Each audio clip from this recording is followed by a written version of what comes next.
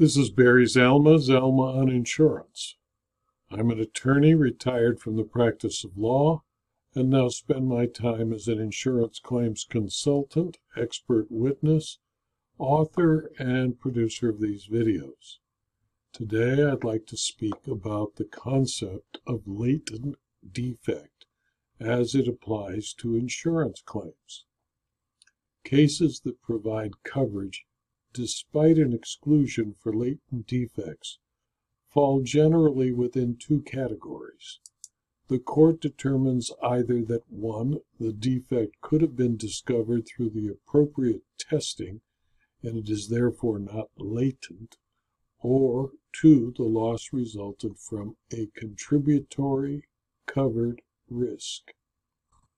The First Circuit Court of Appeal in a case called Ardente versus Standard Fire in 2014 held that a policy will define latent defect as a hidden flaw inherent in the material existing at the time of the original building of a yacht, which is not discoverable by ordinary observation or methods of testing. The word inherent requires that a latent defect be characteristic of or intrinsic to the material. The word flaw imposes the exact opposite requirement. It includes problems with a specific piece of material, but not problems characteristic of the material itself.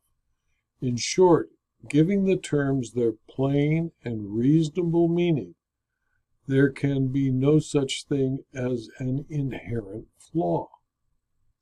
In Zung versus State Farm, a 1989 decision of the Ninth Circuit Court of Appeal, the court first held that damage due in part to inadequate protection against soil expansion was excluded under a policy exclusion for faulty materials or workmanship.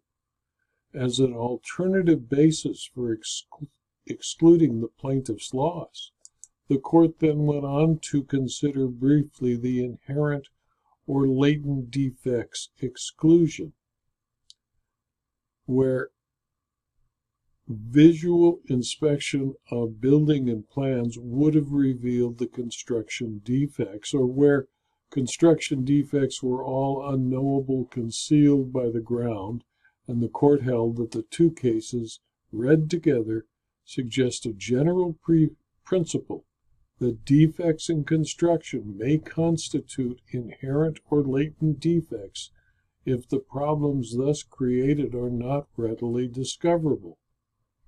Because the design and construction defects at issue in the Zung case, described as embedded in the ground, were discoverable only through expert examination of the apartment building and the soils beneath it, they were not readily discoverable as far as the Court of Appeal was concerned.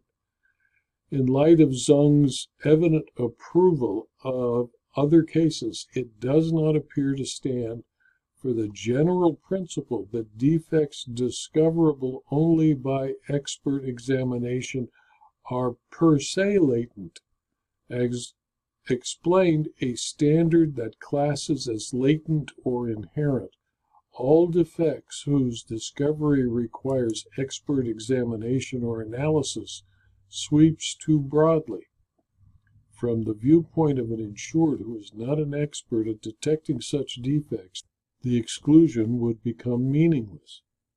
Refusing to apply a latent defect exclusion, the Fourth Circuit in U.S. West versus Aetna Casualty, a 1997 decision, the Fourth Circuit found that the district court had held, and the Fourth Circuit agreed, that as a matter of the literal language of the term latent defects are only those integral to the damaged property by reason of its design or manufacture or construction. However, in St. Mary's Area Water Authority versus St. Paul Fire and Marine Insurance Company, a 2000 7 decision of the Middle District of Pennsylvania, the latent defect exclusion was applied since the plaintiff's experts both traced the cause of a leak to a defect in a pipe. In Winans versus State Farm, the Ninth Circuit in 1992 adopted the latency test that the defect be not apparent upon reasonable inspection, and held that a defect is latent if it is discoverable only through an intensive post-failure expert examination.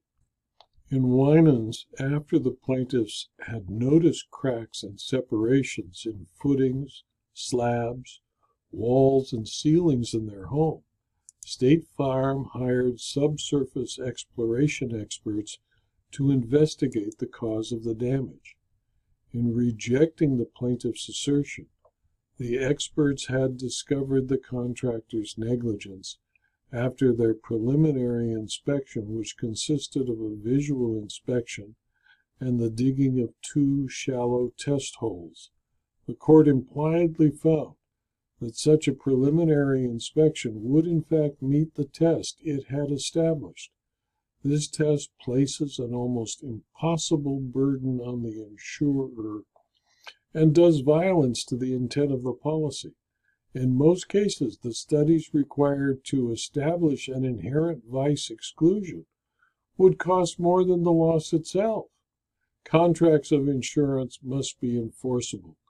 The test proposed by the Winans Court seems to be too burdensome.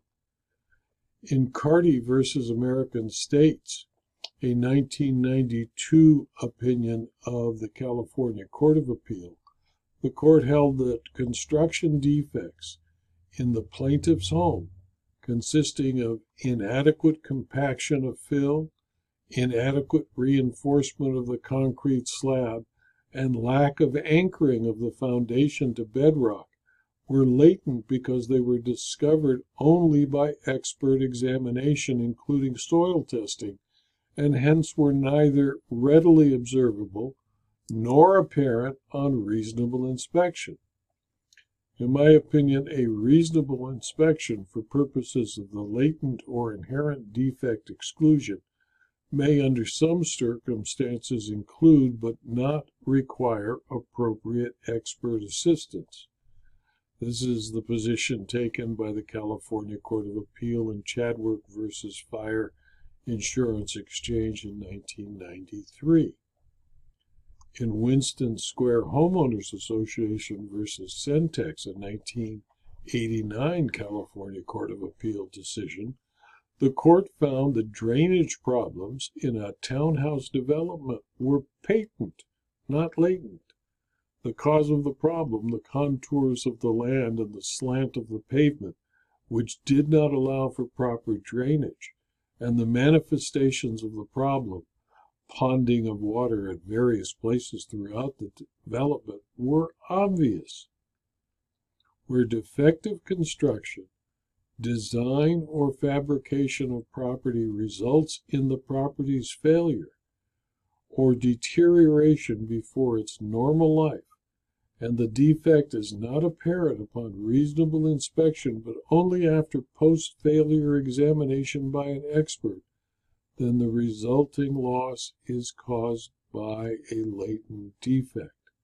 In that regard, see Acme Galvanizing versus Fireman's Fund, a 1990 decision of the California Court of Appeal.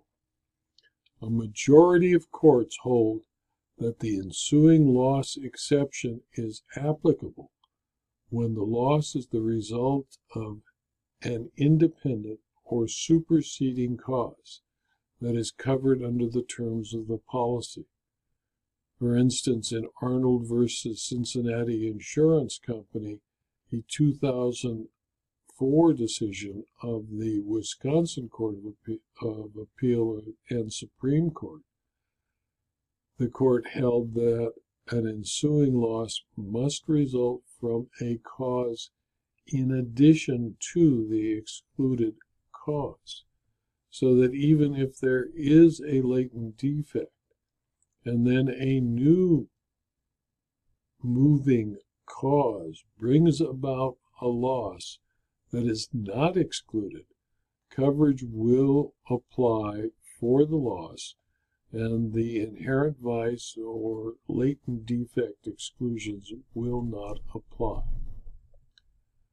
This video was adapted from my book, Zelma on Insurance Claims, Part 104, Second Edition, which is available as both a Kindle book and as a paperback from Amazon.com and through my website, Zelma.com, by clicking on the link to the Insurance Claims Library.